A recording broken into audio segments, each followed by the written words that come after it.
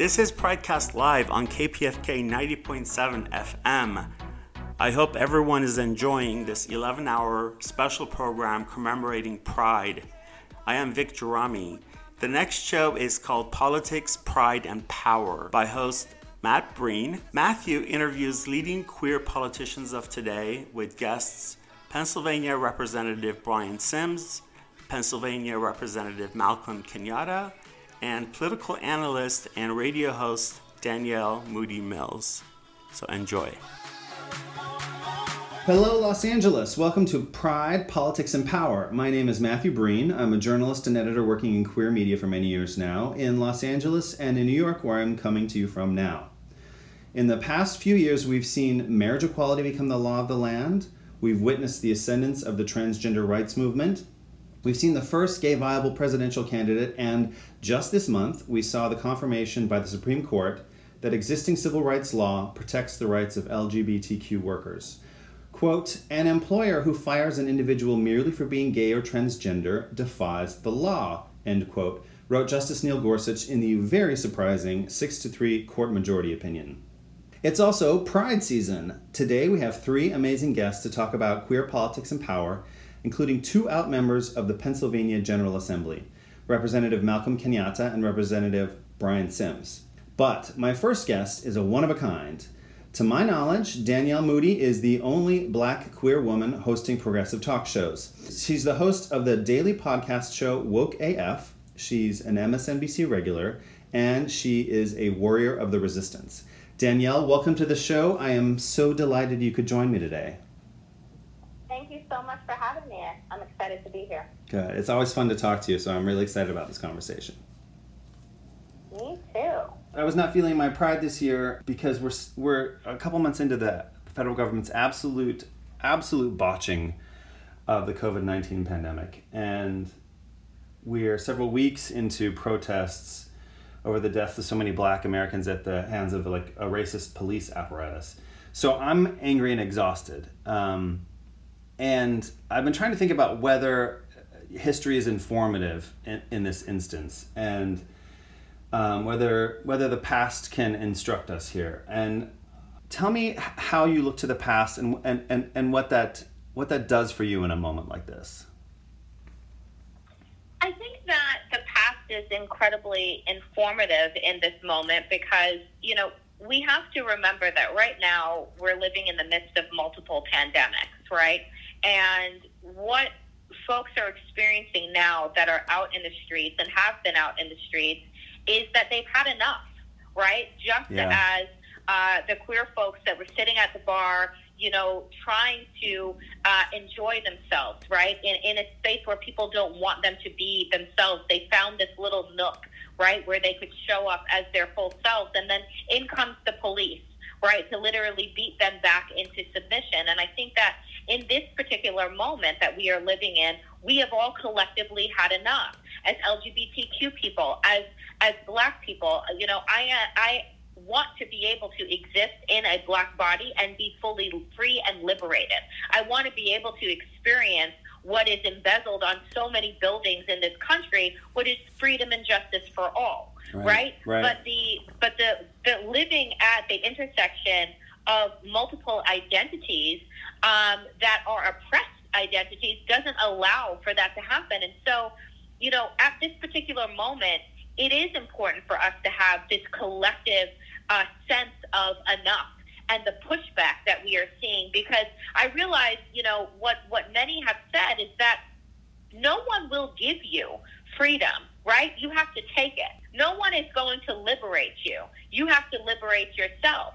And, and I am consistently reminded, of the quote from James Baldwin that ping-pongs around in my head on a regular basis, which is, to be a Negro in this country and to be semi-conscious is to be in a state of rage almost all the time. Yeah. Right? And so the rage is appropriate. And what gives me hope, I will say, is that the rage is not just within the Black community, it's not just within the queer community, but what we're seeing with the people in the street right now is that there are multiple hues and layers of diversity, ethnicity, and culture that have had enough. right? All 50 states are protesting at this moment. Protests are being seen around the globe on almost every continent. And so that provides hope, right? But I think that the past, provides us with the energy that we need to continue to move forward. I was talking with a friend about that. He brought up the Rodney King riots. I'm old enough to remember those, and so is he. And just the literal difference in the way that the protesters look then versus now gives me some hope that the crisis has been recognized and the cause has been embraced by a lot more people than just those black folks who were at the most dire mercy of law enforcement. Mm-hmm. Yep. There was this month a couple really great glimmers of hope, and one of those was this sort of change in the from the past in terms of the number of different kinds of people who are showing up to protest. But I loved just the images of the Black Lives Matter protest in Brooklyn. It was a gorgeous sea of people, and it was amazing to see 15,000 peaceful protesters show up for a cause that a few years ago people would have said, what do you mean? I don't know if you witnessed any of that.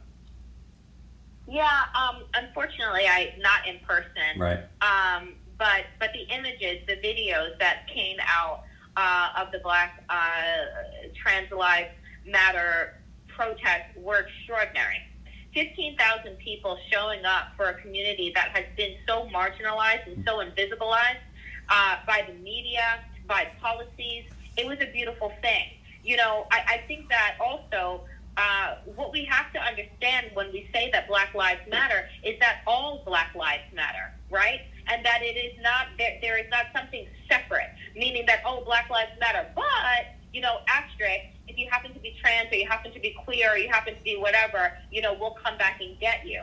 And so the outpouring of support, of love and attention to a community that has often been neglected within the LGBTQ community was beautiful. And I think it is progress, right? Because on top of the names on top of the hashtags, right, the people, right, the brothers and sisters and loved ones that have become hashtags that make it to the headlines, there are countless Black trans women who are misgendered after their murders, who we will never know about, right? Whose murders go unsolved and are uninvestigated to begin with.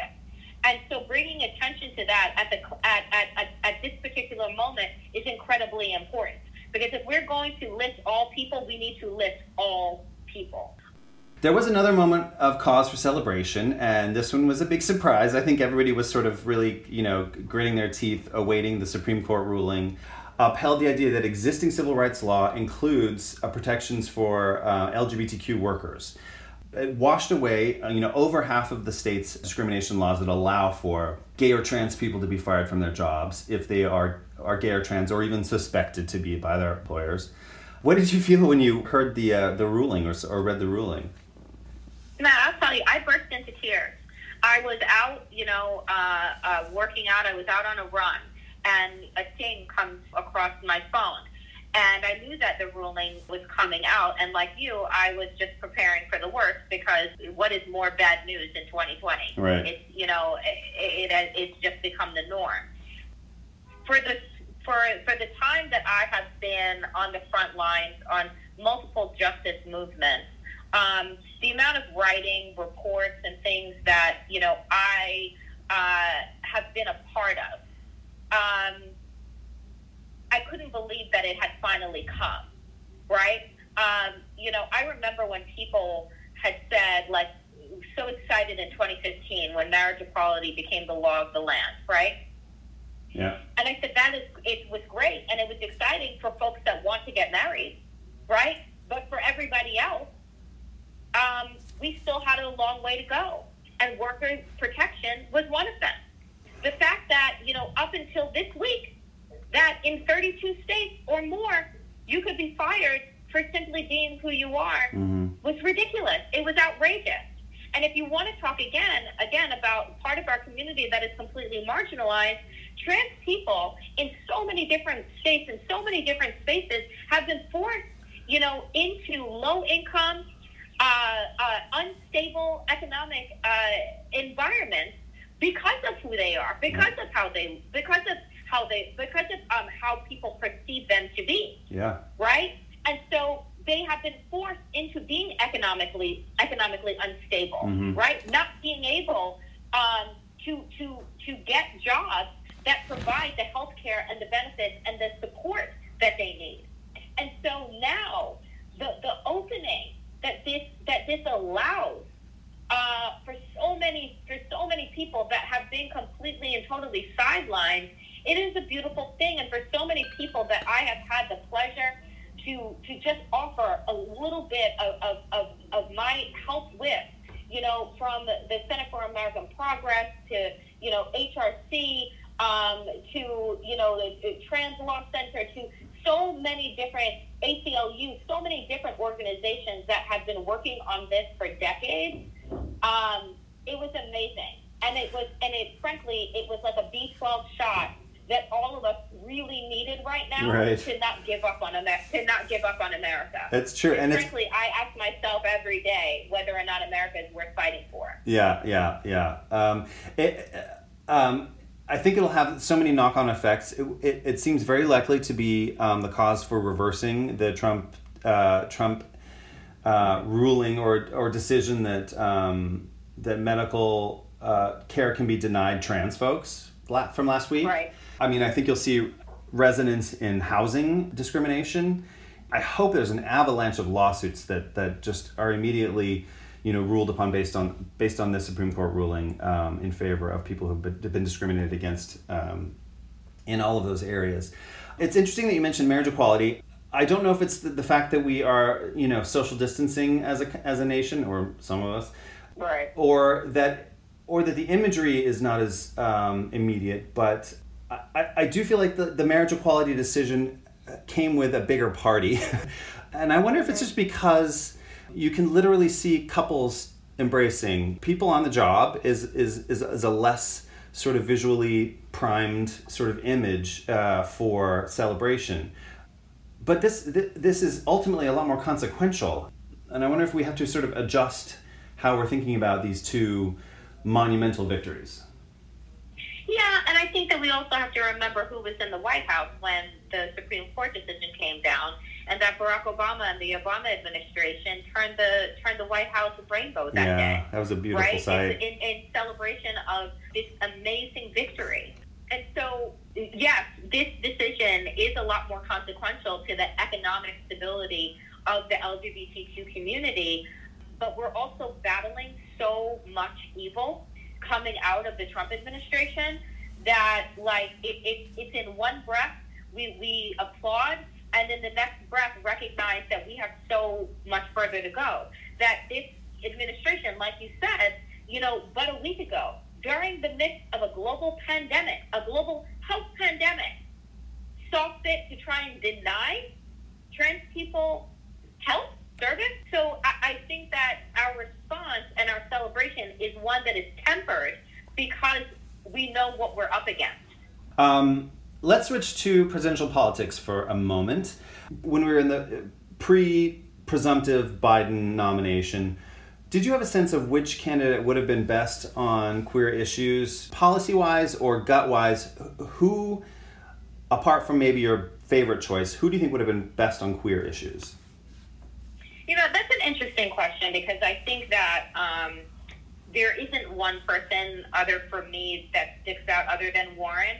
And even though Buttigieg is a gay man, I also recognize that he is actually a conservative in many ways, and had just recently come out. And so I think that practically, if you're looking at who has an agenda and plans for equity for the LGBTQ community, I would have said Warren. Biden, in this respect, look, Biden is an empathetic figure, and he was ahead of the curve. He was ahead of Barack Obama in terms of his acceptance. Mm-hmm. And so I don't think that Biden would or will be bad in any which way. But, at this particular point, we need more than just empathy. I need more than just words. We need policy change. And so if I had my choice, it would have been Warren. I think the plan currently is to announce a VP pick in August, but do you have a favorite for that role? Yeah, Stacey Abrams. Yeah, Stacey Abrams has, my top three have been Stacey Abrams, Val Demings, and Kamala Harris. Interesting. Those are my top three picks, and they're for different reasons.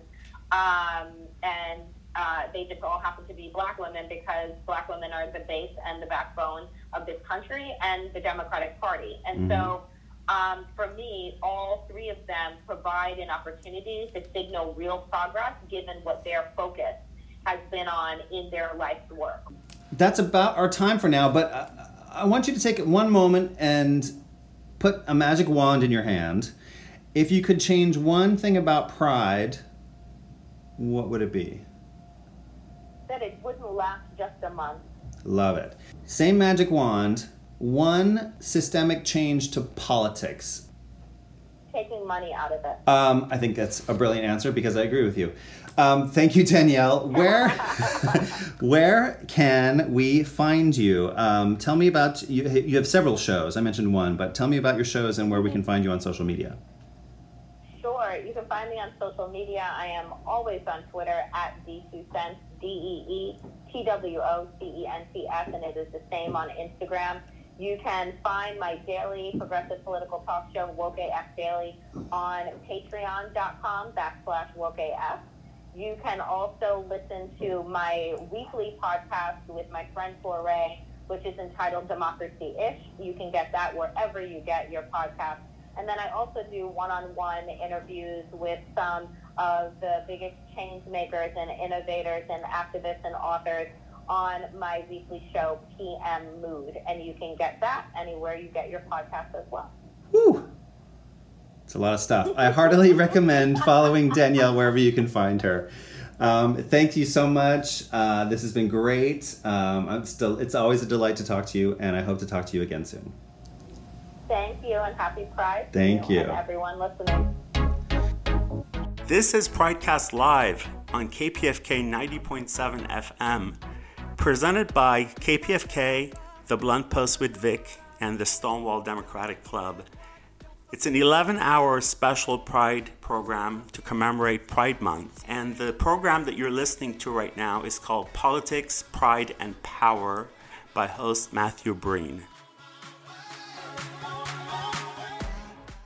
Hello, Los Angeles. Welcome back to Pride, Politics, and Power.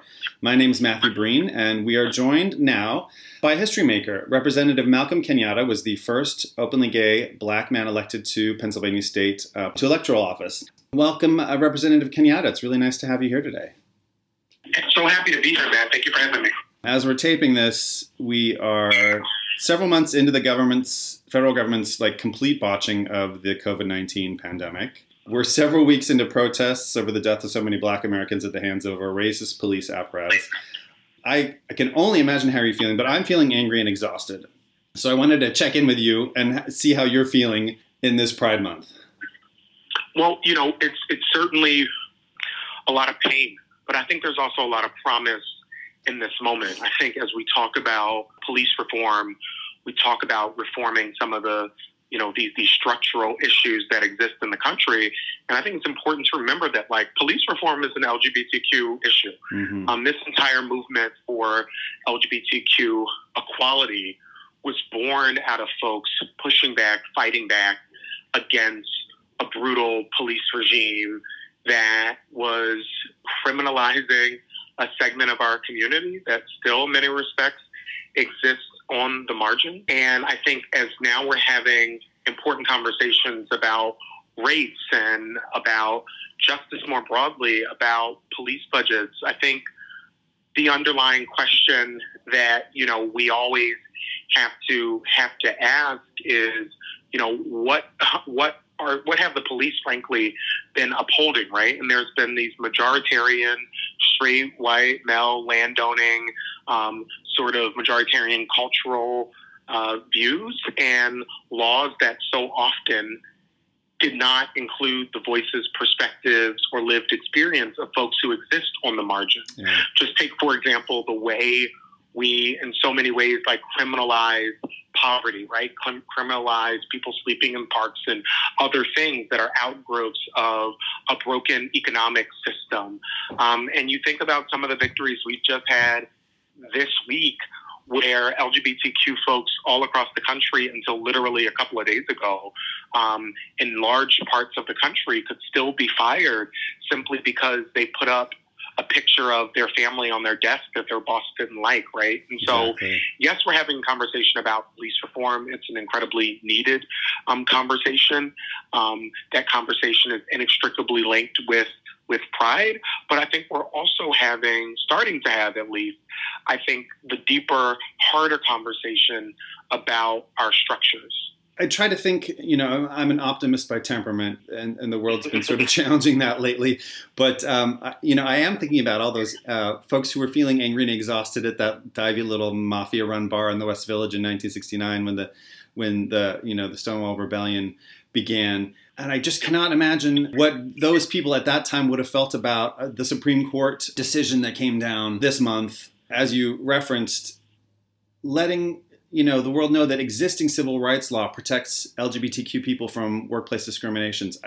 I can't imagine that any of them would have fathomed that, or the idea that we're talking about defunding or changing how we think about policing. It would have blown their minds.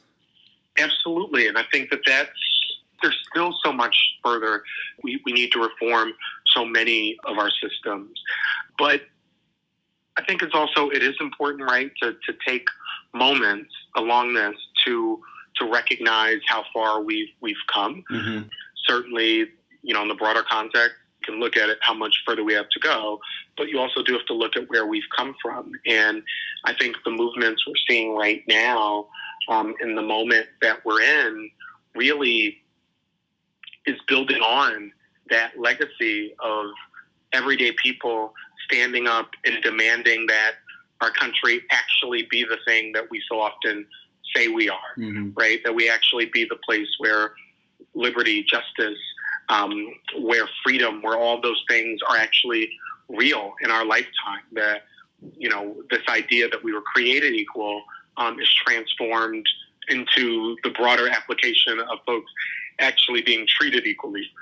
Yeah, we have a lot to do, but it gives me some level of peace knowing that there are folks who fought back before and who've won a lot of the rights that we now take for granted. And there's a lot of what's happening right now, which the next generation will end up taking for granted. And that's a good thing, because so many of young LGBT kids are going to grow up in a world and not know a world where you can be fired simply because of who you are, how you identify, mm-hmm. Or at least you have recourse if people, choose to do that. That'll be their new normal, and that's what we're fighting for. Because we can't just go back to what got us here.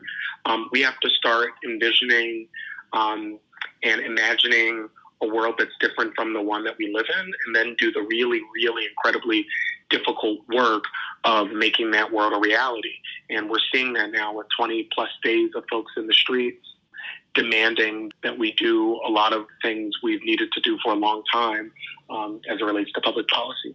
I think it takes lawmakers like yourself, too, who draw the connections that a lot of us don't necessarily automatically see between policy and the actual lives of the folks they impact. You've talked a lot about how policing and the environment and minimum wage are LGBTQ issues. That just seems integral to the work, to your work as I know it, drawing those connections for people who don't see them. Yeah, I think that's, so much of this, I really believe in this idea of co-governance, right? Uh-huh. Our citizenship requires a lot more than us just showing up to vote. That's an important part of it. But I make that note because there are so many different ways that we have to be engaged. And also, in that same respect, so many different ways that our engagement is so much more valuable than we recognize. And so, I think the other connection that I've been trying to make, recently as well, is you look at all the folks who've come out into the streets, 20 plus days, as I've said, of folks protesting. Mm-hmm. There's a direct connection between a lot of the progress that we've made on issues connected directly to those protests. And I know that, so often folks don't believe in the power that they have as young people. And as, folks maybe not so young, but the power that folks have as citizens when they just step up and decide enough is enough, it really can change the tide on a variety of different issues. And I think we're seeing that right now. I was waiting for Trump to tweet out that he was claiming that it was a sort of success that the Supreme Court ruled in favor of workplace protections for LGBTQ people. But, we all knew Trump isn't pro-LGBTQ, primarily because he doesn't actually have any policy convictions. I just wondered if you anticipated a specific response coming out of that ruling from the White House. I don't actually. I have no more faith or hope in the president that he will ever do anything that's just objectively right for the country, mm-hmm. and that's based off of his own behavior. He has botched the response to COVID-19. Mm-hmm. He called it a hoax for months. That China was doing a great job for months. Just completely dismantled our ability to respond to these types of threats abroad and domestically. Put people against each other at a time where we all needed to be rowing in the same direction. Politicize things that are as important as wearing a mask. I think he said the other day or something, people wearing a mask to signal some type of anger with him as opposed to wearing a mask, right, because we know it's one of the things that will put us on a path where we don't have a second, third, and fourth wave of this thing while we, wait for the research to continue to develop. And he did all those things during something as deadly serious as the COVID-19 pandemic, but it's really in line with what he's done all along, where he says one thing and he does another. He promised to be the most pro-equality, most pro-equality president of all time, but yet he's done things like demonize and try to remove our trans service members. He's done things like take away, with a recent rule around Obamacare, trans protections. He's, done things big and small that have really been damaging to the community, as well as going as far to take every reference to LGBTQ off the White House websites, right? Mm-hmm. This is a petty small person that's much too small for the big job that he holds. And, he's weak and he's a loser, and we really do need to get somebody in who's seriously dedicated to moving the country forward, particularly during times as serious as the one we face ourselves in right now. But, he's too busy tweeting and everything else, and it's just incredibly, incredibly disappointing. I believe that you are an endorser of Joe Biden. Yep. I wanted to talk a little bit about the vice presidential pick. Do you have in mind someone, regardless of who your favorite is, who would have been perhaps the best on queer issues specifically? Let me answer that this way. We have an incredibly talented field of folks who ran for office from a variety of different backgrounds, from a variety of different lived experiences. And, ultimately, we're at a place now where we have a nominee. And so Vice President Biden, has said he would and really has brought the party together, be it the unity commissions with Bernie Sanders on issues that are incredibly important, or be it the work that he's done with every single former person who's run in this race. Mm-hmm. This is going to require an all hands on deck approach. Not only has Trump been historically bad, I've kind of been joking that 2020 in particular is like committed to being remembered at all costs. And so kind of like everything that could happen has happened in 2020. We are now technically in a recession. We're still figuring out how we are going to, in particular, our small businesses, how those small businesses are going to be able to, begin to rebuild. There are millions and millions of Americans who've lost their jobs. There's a pending mortgage and eviction crisis on the horizon. There are tons and tons of issues, not to mention folks like me who work at the state level who have budgets coming up, and we have incredible deficits and more need as it relates to the government services and the safety nets that we provide. And so we're going to need every single person who threw their head in the ring to run. We're going to need them. Some of them obviously will remain in the Senate. Some of them, I assume will end up having some role in the administration. Some of them, like Stacey Abrams right now, who didn't run for president but was very much a part of the conversation, is doing critical things as it relates to voting rights. Mm-hmm. Suing Georgia for the horror that we saw there on Election Day, helping to build an infrastructure around the country. And so this is an all-hands-on-deck situation. And I think all Democrats and, people of conscience, whether you're a Democrat, Republican, or Independent, who's looking at what's going on right now, we all need to focus on making sure Joe Biden is the next president of the United States. And I think he'll make sure that he's surrounded by people in his administration who come from a variety of different perspectives and can give him the best possible advice and really work with him to not only get us back to where we were before Trump, right? Because we can't go back to normal. Normal got us here.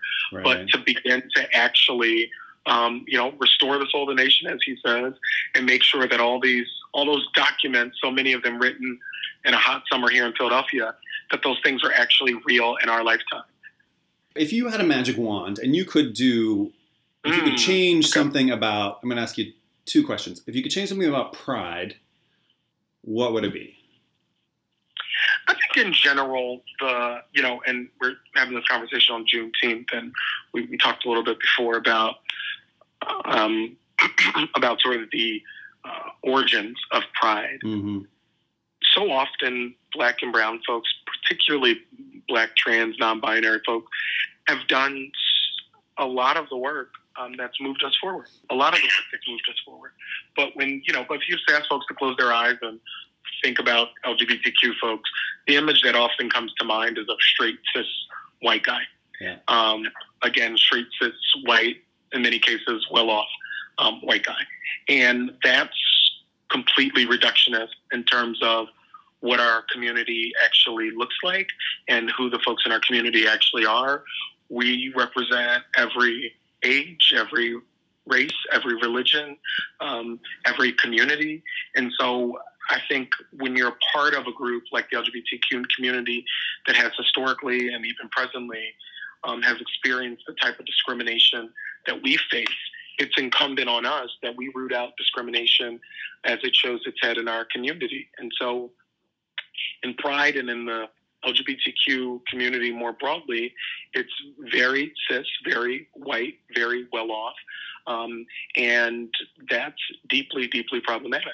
And it's at all of our major organizations. I mean, you just had, I just learned this on a town hall that I did on our panel discussion we had on MSNBC the other day. Mm-hmm. That Grindr has taken away the feature where folks can filter out folks by race, right? It's like, we already knew that sex discrimination has been an issue for a long time, racial sex discrimination, and that the issue that I just, explained about how exclusionary the LGBT community so often is We've known that these issues have existed for a long time. Mm-hmm. And that's hopefully what this moment is calling us to, right? To have those deeper conversations about things like this, about our structures that are broken, and about this sort of way that we've set up every aspect of this country to almost exclusively cater to the whims, needs, and tastes of cisgender white guys. Same magic wand. If you were to change one element about, just broadly speaking, about how we do politics in this country. I really would wish we would have folks stop giving away their power. We as citizens, all of us, have so much more power than we think we do. And we've limited so much of our imagination to simply what person is elected, to this version of campaigns and campaigning that is basically us, the media following a bunch of rallies. We see it with folks giving away their power in terms of not showing up to vote. Folks, ought to be showing up to vote and using that part of their voice to make sure that as decisions are being made, that they have a voice in those decisions, and who's ultimately going to be in those roles to execute on those decisions. But also, we need folks to be block captains and to tutor kids in their neighborhoods and to do all the small things that we as neighbors ought to come to expect from one another, and all the small things that shift the outcomes in our community that aren't just tied to what laws are passed. Folks have just so much more power than they think. Every time we recognize it, big things happen and big things change. And so, I hope that this is really sustained. I want to say thank you very much. Happy Juneteenth and happy Pride Month. It's always inspiring and informative to have a conversation with you. I'm so happy to do it. And thank you, Matt, for always just using your platform to tell stories and to talk to people who so often aren't centered in the broader media landscape. And so thank you seriously for what you're doing, and always happy to talk to you. This is PrideCast Live on KPFK 90.7 FM, presented by KPFK, The Blunt Post with Vic, and the Stonewall Democratic Club. It's an 11-hour special Pride program to commemorate Pride Month. And the program that you're listening to right now is called Politics, Pride, and Power by host Matthew Breen. Hello, Los Angeles. Welcome back. I'm your host for this hour, Matthew Breen. We are talking Pride, Politics, and Power. My next guest is the first openly gay elected state legislator in Pennsylvania history, Representative Brian Sims. Thank you so much for joining us today. Thank you, Matt, for having me, and thank you for saying the first openly LGBT. I feel like this has as much like gilding and marble as ours does had gay people for all time. I'm just the out one. Well, yeah, exactly. We know that there have been plenty of folks who have been closeted in the past, who have held office. I hope their histories come out. Or who are still holding office. I hope their histories come out one day in a good way. But thank you for being out. Yeah, thank my parents. I was raised by people that let me know that I could live the life I wanted to live and was entitled to. That's great. I've been talking with a couple of our other guests today. Danielle Moodie-Mills said to say hello. It's been too long since you spoke. She wanted me to pass along a hello. And your colleague in the General Assembly, Malcolm Kenyatta. Malcolm Kenyatta. For sure. Yeah, spoken to both of them and had great conversations. And I did confess to both of them that Pride this month for me started off feeling very rough. The COVID crisis, the eruption in protest over the deaths of so many Black Americans at the hands of racist police, it just left me feeling angry and exhausted. And so I've been trying to think into our, Pride origins past to sort of access the anger and the exhaustion that those folks at the Stonewall Bar must have felt in 1969 at the hands of police harassment, and trying to see the through line. And I'm wondering if you've been thinking about that and how your Pride Month has been for you so far. It's funny how, as I was listening to you explain sort of how you have felt about Pride Month, I feel the same way. I'll tell you, as a cis white guy, watching watching everything that's happening right now on the civil rights front. I'm a civil rights attorney by trade, and watching everything that is happening is sort of reinvigorated my sense of pride, reminded me what pride is all about. All you have to do is put it on social media right now to be reminded that pride was a riot, and that what it took for us to gain the rights that we have now and what it will take for us to gain the rest of the rights and everyone around us to gain equality is a good solid fight. And we can remind each other that kindness is the most appropriate approach, that we can remind each other that goodness and happiness are sort of what we're about. But unfortunately, no civil rights in this country, or as far as I can tell anywhere else, were given to people by kinding them. They were fought for. And so pride for me has been quite a reminder of what that fight looks like.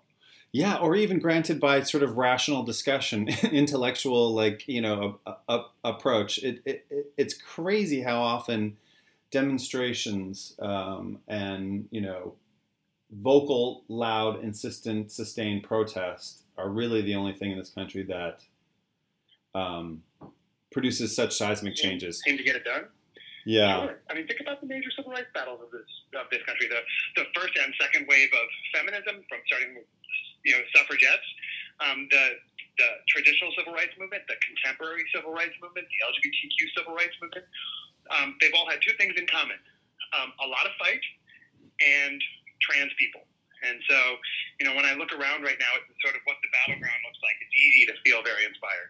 I was talking with a friend who, like I do, remembers the demonstrations and riots after the Rodney King beating.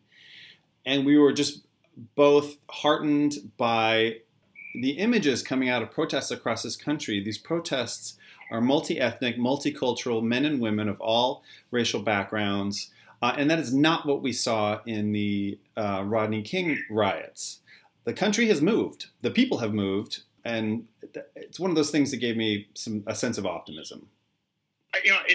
What's interesting about that is that one of the things that data tells us is that in this country, historically, when things have been bad for lots of people, more people open their eyes. More people are aware of what it looks like. When things boom, when everybody's doing great, it's easy to sort of focus on yourself, to focus on your own prosperity, to focus on your own family. But there's no argument that these last 4 years have been just atrocious for all of us. Perhaps the sort of worst in contemporary American history. And one, perhaps, of the benefits of it, and one of the good things that's come out of it, is that more and more Americans are looking around at each other and saying, wait a second, you're not my enemy. You're not the person that's taking from me. You're not the person that's causing me this hardship or this strife. We're in this together. Mm-hmm. And, I hate to think that it was that level of economic and social hardship that caused so many white Americans to finally recognize what Black Americans have been telling us for, the original civil rights battles in America are over 50 years old. Mm-hmm. But we are hearing them finally, and there is something sort of quintessentially Americana about all of our civil rights battles sort of merging at a time and place when we can do the most about it. It's a personal hobby horse of mine because I grew up in a household with two public school teachers as parents. That the idea that we, have essentially defunded education over the years, that we have deprioritized, civics responsibility as a function of our education, and that of course we've never actually taught our real histories.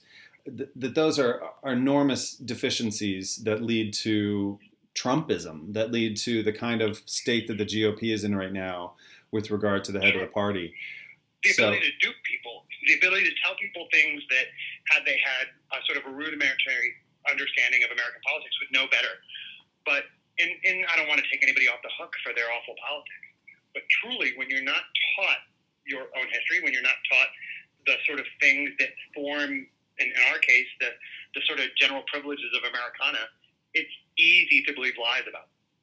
Absolutely. Totally agree with that. Another thing that's giving me some hope this month is from a really unexpected source, in my view, the Supreme Court. Two really positive rulings this month. Support for the Dreamers, for the policies the Obama administration enacted that the Trump administration tried to dismantle. but more specifically to the pride sort of theme that we're talking about today, the idea that existing civil rights law protects LGBTQ workers in the workplace, and that going forward, if you are fired because your employer thinks or knows that you are gay or trans, you can sue for that. A remarkable decision. My question to you is, as an attorney, do you see that there will be a knock-on effect for housing, for public accommodations, for the healthcare rollback regarding trans people of earlier this month? What do you see as the future of this rollout of this ruling or impact of this ruling? Yeah, it's a wonderfully smart question, and I'm reminded of something that trans advocates told me when we were first pushing for LGBTQ equality, non-discrimination in the Commonwealth of Pennsylvania, which we still don't have. There had been this early argument in Pennsylvania, as in many states, what non-discrimination includes is housing, employment, and public accommodation. Mm-hmm. Some states it includes insurance, it includes education, it includes stays in hospitals, but in our state, we grew out of the original Ethnic Intimidation Act, and it's housing, employment, and public accommodation. And there was an argument being made years ago by several Republicans who wanted to support equality in housing and employment, but not public accommodations. And I remember a trans advocate saying to me, if you could make sure that I was secure in my job, and if you could make sure I was secure in my home, I would be there to fight to make sure I was secure in public accommodations. Mm-hmm. And so I try to remember that when we see these sort of micro wins or smaller wins. Mm-hmm. And yes, I mean, not to dismiss this. This is perhaps the largest or the most important LGBT Supreme Court decision of the modern era. Mm-hmm. So more important to me than the marriage equality cases. Yeah. But until people can be secure in their homes, until people can be secure applying to college or sitting at a restaurant or even sitting at a park bench, how secure are they really? And yes, it's important that people can't be fired from their jobs. But they are still fired from their jobs. And all that this Supreme Court case says is that now they have recourse to do something about it. And so, yeah, I feel very good about it, but it is also a reminder to me, I'm a policymaker, I'm a lawmaker. And the laws in my own state are insufficient. And this is a reminder of how short we fall. So given that they're pointing to the Civil Rights Act of 1964, which encompasses more than just employment, well, this will give cover to the idea that sex discrimination means gay and trans discrimination as well. It'll be broader. No question about it. I mean, even considering the recent statements that we've heard from the Department of Health and Human Services, from the White House about trans people seeking health care and how this impacts that. Mm-hmm. The lawyer in me says, first and foremost, we don't know. And it's not that we don't know because we shouldn't know. We know because we can't know. Mm-hmm. Until there are a lot of cases that test the breadth and scope of this ruling, really what we have is hope. Except that hope right now is more founded in reality than ever before. These last two decisions about DACA and about non-discrimination were written by conservative members of the court. And, I will tell you that most cases that make it to the Supreme Court, especially if you're doing it as a liberal lawyer making a liberal argument, you couch those arguments in terms of the conservative agenda that this court seems to want to pursue. And so I wasn't entirely surprised to see that Republicans sided with the majority in this case. I was surprised to see that they wrote the opinions, and it gives me a ton of hope about the future. Hopefully this is the Supreme Court that if it already thinks that it's inappropriate to discriminate against a person because of their sexual orientation or gender identity and employment, they must think so about housing. They must think so about a McDonald's or a park bench, and that they're willing to say so even in the final months of the Trump administration gives me a lot of hope. So the Chief Justice assigns the opinion writers, isn't that correct? Was this like a way to sort of stick Neil Gorsuch with like a textualist understanding of civil rights law? Is this was he like cornering him in a way? Possibly. I will say this: textualism hasn't been historically good for civil rights law, right? And had he heard that there was that Gorsuch was contemplating a textualist approach to finding in favor of equality, he might have said, "That's what we're looking for." Uh-huh. More likely than not, Gorsuch went to him and said, "Hey, I can support this. I want you to know why I support this." And Robert said, "Listen, I know why the liberal justices support this, but why you support this can speak volumes to what civil rights can look like in America. That's part of the reason I'm so excited about it. Had this been written by one of the liberal justices and one of the conservatives, or in this case, two of the conservatives had signed on, that wouldn't tell us nearly as much as what we know now by having them write the opinion. We are rapidly approaching a never-ending presidential election campaign, end of the cycle. In my views, one of the few silver linings about the COVID crisis is that campaigning has taken just generally like a backseat to other more urgent concerns. Campaigning can to substance and reality. Yes, campaigning can exhaust people, and we have a lot to deal with right now apart from that. But as a political thinker, someone who is interested in, I presume, getting the presumptive Democratic nominee elected and rousting Donald Trump, I've been thinking about approaches, a campaign approach. Biden still seems very interested in trying to move Republicans who now have decided they can't stomach Trump. Danielle Moodie-Mills earlier in the show was like, I'm not interested in those people. Those people, like, who we need to... Yeah, they don't interest me either. So who is interested in you? Is it the people that didn't vote last time? Like, how do you... Yeah, that's exactly it. Don't get me wrong. In my job, I'm required to reach out to people who disagree with me, to try to find common ground, to try to appeal to them and maybe appease them in ways that will get them on board. But when I vote, I'm not voting as a legislator. I'm voting as an American. And my job as a voter is to make sure that the person wins who will get us closer to the ideology and the morals and the values that I share. When I look at sort of Americans voting over the last 12 years, what I know is we don't need to sway Trump voters. We don't. And I don't want to be too harsh about this, but if you're a Trump voter right now and you still need to be swayed, screw you. You have watched the most racist president in American history. You have watched the president who has attacked people of disabilities, the LGBTQ community, our neighbors, all of our alliances, and you still need to be swayed? Yeah. I'm not the person to sway you. I'm the person to tell you that you're not paying enough attention. If you are still paying attention and you haven't been swayed, screw you. More importantly, though, we can look at the two Obama elections and know that there are enough Americans who agree with you and I, who agree with Joe Biden, to get this done. Millions more. And, there's a case to be made that Hillary Clinton was the right candidate for a lot of people. She still won by 3 million votes. Yeah. But Barack Obama in his second election, I believe, was up 6 million votes, and in his first was up 10 to 11 million votes. Those voters are still out there. What we need to do is we need to get people who already agree with us to just be active on a day. We always pretend that we need to get them, out of their houses and up and active, and they need to be activated just like we are. We don't. What we need is we need to get people who already did something once years ago to do it again just on one day. Mm-hmm. And that's on Election Day. And if we do, we're going to be okay. And we don't have to cater to people that took 3.5 years of listening to sexism and misogyny and homophobia and xenophobia in order to do it. And I don't want to cater to those people. I don't want my politics softened by their politics. Their politics are wrong.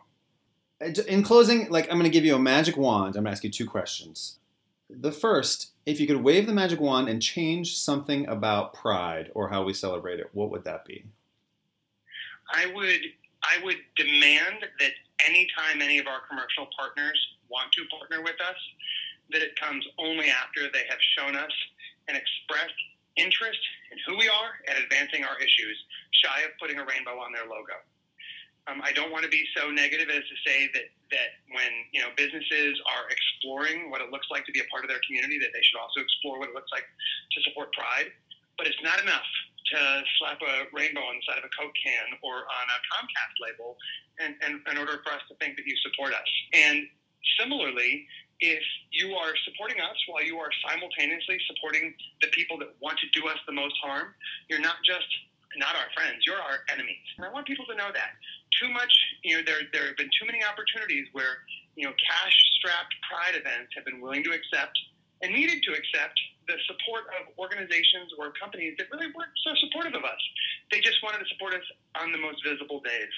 And frankly, we have too many real partners. We have too many of our own businesses for us to think it's okay anymore to accept a rainbow logo while we're also accepting Republican and Trump donations. Same magic wand. If you could change one thing about politics in the United States. Sweeping question, I realize. If you could change one thing about politics in the United States, what would that be?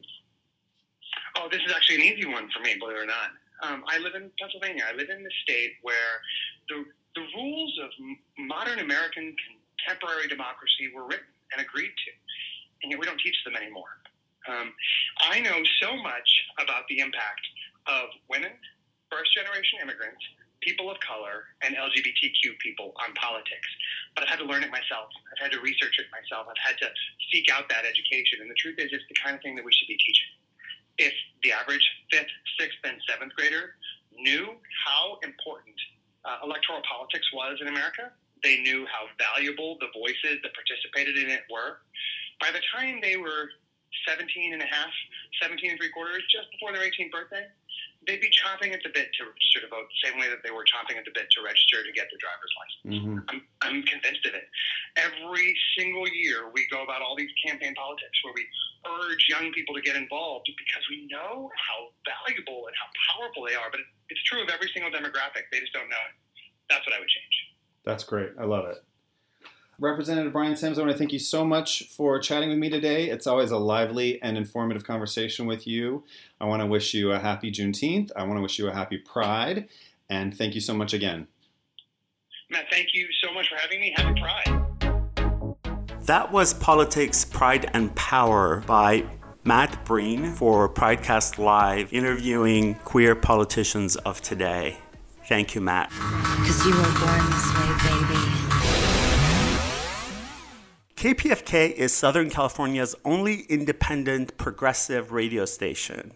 We are non-commercial and listener-supported. We do not take money from corporations, so they don't dictate our programming. That means we depend on you for our funding. You help us stay on the air. Right now, we need your help. Please contribute today to help make programs such as PrideCast Live and my show, The Blunt Post with Vic, possible. Go to kpfk.org and contribute today. Thank you.